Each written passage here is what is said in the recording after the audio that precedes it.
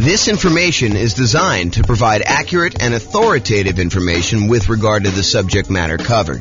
It is offered with the understanding that the presenters are not engaged in rendering legal, accounting, or other professional services. If legal advice or other expert advice is required, the services of a competent professional should be sought. Welcome to the Gainesville Real Estate Investing and Real Estate Financial Planning Podcast. Learn all about investing in real estate in Gainesville, Florida, with a combination of real estate financial planning and modeling with numbers specific to Gainesville, plus syndicated, more generalized recordings of live and pre-recorded real estate investing classes, not all of them specific to Gainesville. Be sure to stay tuned after the podcast for a message from our sponsors. Well, good morning and welcome, everyone. I am your host, James Orr, and today we are going to dive deep into exactly what affects your private mortgage insurance rate. You might think that, hey, look, private mortgage insurance, PMI, the rate that the lender charges you for opting to get a loan with less than 20% down, that is just some made-up number. Turns out it is not a made-up number. Turns out there are some very significant primary factors that go into what your private mortgage insurance rate will be, and also some kind of secondary adjustment sort of things that they have in there as well to determine what your PMI rate is. So quick recap before we dive into the factors. Private mortgage insurance is insurance that you pay for to protect the lender in case you default. The lender would prefer it if you put 20% down. You want to go get a loan from a lender, they're going to want you to put 20% down. However, you say to them, hey, look, I am less interested in putting 20% down. I would really prefer to put 15% down and buy this investment property. Or I would prefer to go put 5% down, move into the property, live there and house hack, and then maybe some point in the future convert it to a rental. Or maybe I want a nomad where I want to buy a property with 5% down. I want to move into the property, live there for at least a year till I save up for my next down payment, and then move out, convert that previous one to a rental, and repeat this process until I have as many rentals as I want. And you're like, look, and the lender says to you, look, I'll tell you what, I would prefer it if you put 20% down. In fact, I would prefer it if you put more than 20% down, because then I am even more protected. And I will reward you by putting more down by improving your interest rate. So not only will your interest rate be better if you put more down, but you'll also be borrowing less. So therefore, your cash flow, when you eventually convert this to a rental property, or if you're buying it straight up as a rental property, will be better. However, I'm not unreasonable. I will tell you what I'm willing to do. If you insist on putting less than 20% down, I will make you that loan. I'm going to charge you a slightly higher interest rate, and I'm going to require that you go to this third-party insurance company, and I'm going to request that you pay them a premium that protects me in case something happens to you and you end up defaulting. Okay? And so you say, okay, I'll tell you what. I want to put up 15% down to buy this investment property.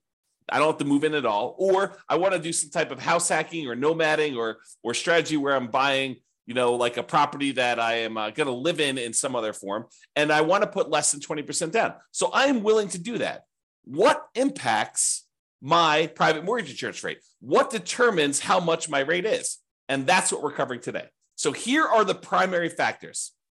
Now, before I go into the detail of what the primary factors are, there can be hard minimums for the PMI rate as well, regardless of any of the adjustments. So they may say, look, whatever your rate is here, but there may be a bottom threshold that says you can't go below this amount.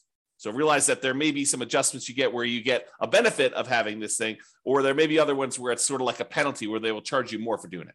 Okay, so what are the factors? And think about it from their perspective, right?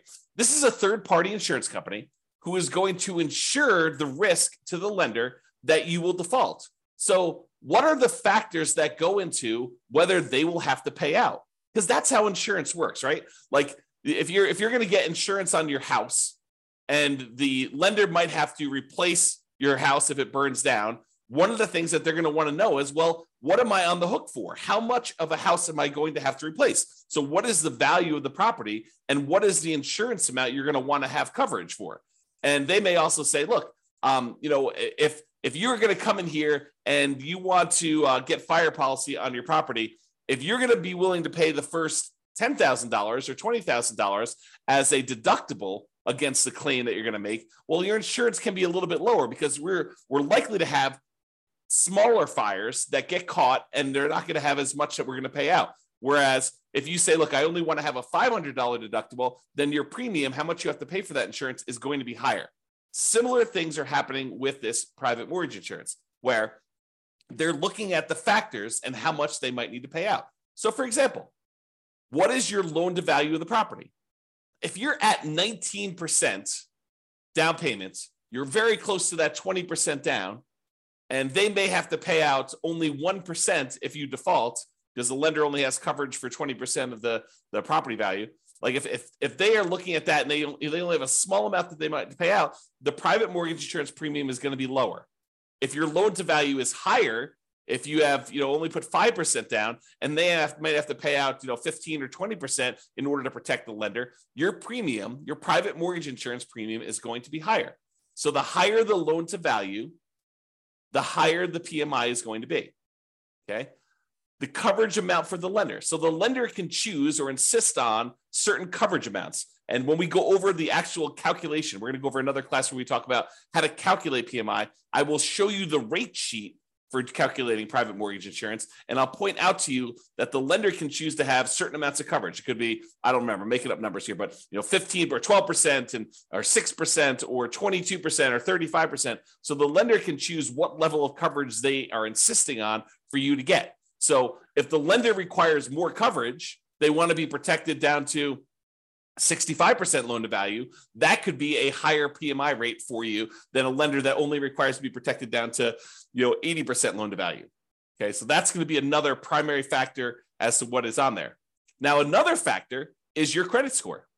Another reason for you to take the time to make sure that you improve on your credit score, because the credit score is going to be a major factor in what your private mortgage insurance rate is. When we look at the primary table, when we do the calculations on how to calculate it, you're going to see that like credit score is the main thing going across the top that basically says, let me pick the credit score I've got. Let me pick what loan to value I'm doing. And those are like the two big ones that it's going to determine what it is. And then, of course, they've got all the different coverages for the lender on the left-hand side as well. But those are like the two big ones that you decide on what your kind of primary rate is, okay?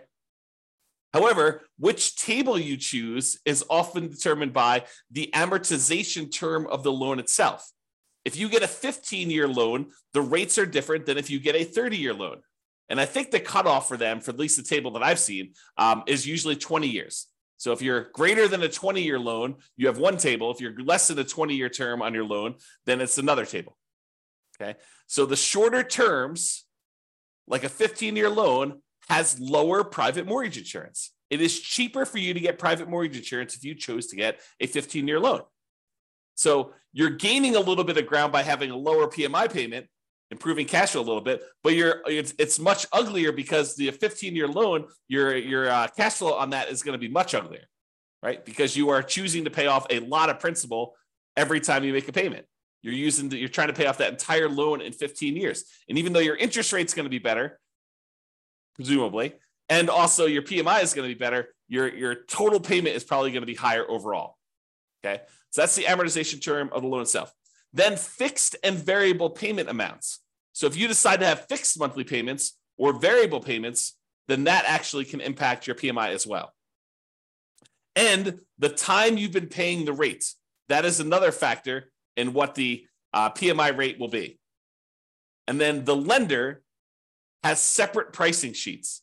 So like credit unions apparently have a separate pricing sheet than a conventional lender. And so you may find that the rates are different if you go to two different lenders. So PMI is not static.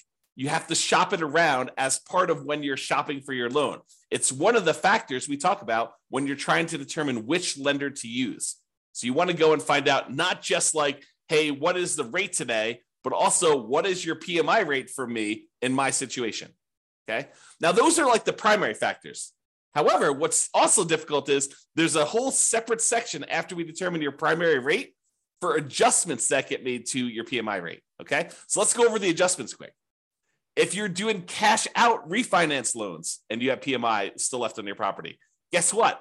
You're going to get a penalty to your rate for doing that. They think of that as an extra risk. So your PMI rate is going to be higher for that. If it's a second home, if you're not just buying this as your primary home, if it's a second home, you will get hit on your PMI rate. It'll be a penalty for that. In addition to that, if it's an investment property, you will get hit. Your PMI for doing an investment property, if you're doing a 15% down, non-owner occupant investment property loan, that PMI is going to be different than if you bought a 15% down owner occupant house hack / nomad property.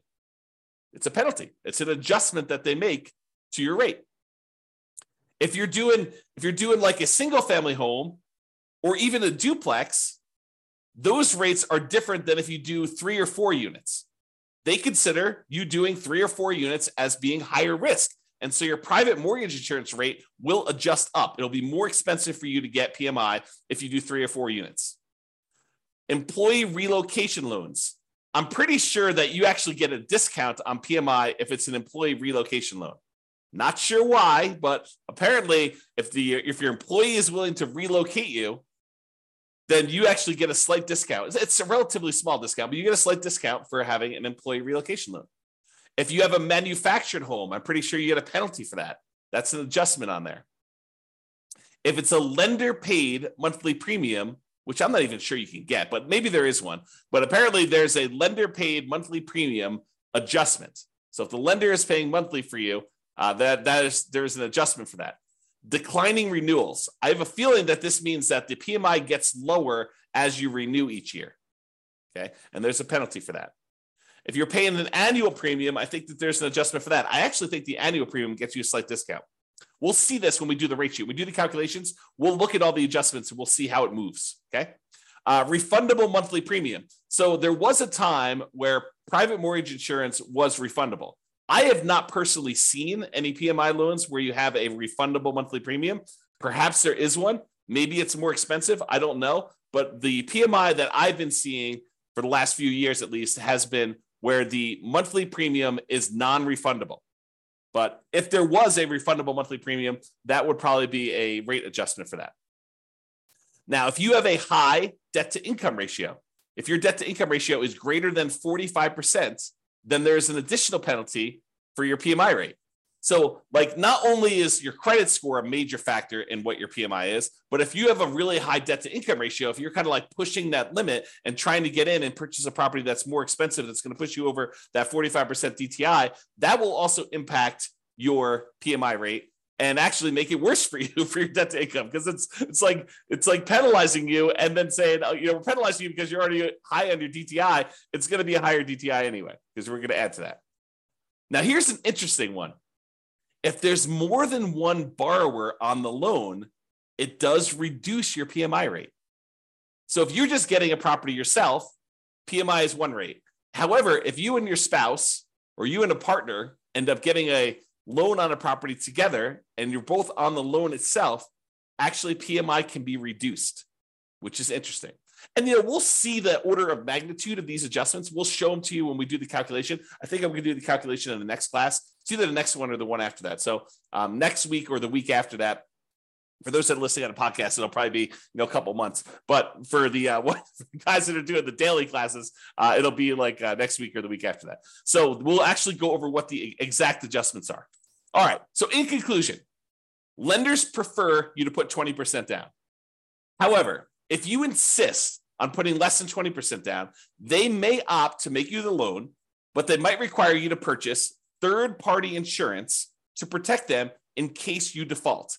That is private mortgage insurance. That's basically what is happening, okay? Now, how much your private mortgage insurance is has many factors. There are some primary factors that matter more, and then there's some additional adjustments that have a smaller impact, okay? So when we go and we show you how to actually calculate it, we'll walk you through that whole process. Now, I'm going to like steal my own thunder and ruin my class where I tell you how to calculate it and tell you the best, the easiest, the most straightforward way for you to determine what PMI is to call up your lender and say, here's my situation. Let me get qualified with you. What is PMI for me? and they will be able to tell you exactly what your PMI is going to be. Okay. Or you can do this the hard way. You could decide, I'm going to try to calculate this on my own using the rate sheet that you get from the lender or from the PMI company themselves, and try to manually calculate this and make all the adjustments and hope that you are doing it correctly. Why go through all the extra effort? I think the interesting thing you'll find out when we walk through how to do the calculation is like what the differences are and which ones are the major levers and how much they can change, like what the range you'll see in a lot of these things. So we'll cover that in a future class. This has been James Orr. Hope you enjoyed this very short class on what affects your private mortgage insurance rate. We'll cover like how to calculate it in another class. Have a great day, everybody. Bye-bye for now. With home prices up, mortgage interest rates up, and rents up, but not quite enough to counteract the higher prices and interest rates. Cash flow on rental properties in Gainesville is harder than ever. Book a call with the Real Estate Financial Planner to apply our proprietary 88 strategies to improve cash flow on your rentals. See the show notes for a link to schedule your call and improve your cash flow today. If you're a real estate agent, lender, or professional in Gainesville that wants to help our real estate investor listeners, consider reaching out to learn about collaboration opportunities with this podcast. We'd love to add more value to our listeners by having you assist our investors buy, sell, and finance their real estate investments. See the show notes to schedule a call to discuss collaboration opportunities.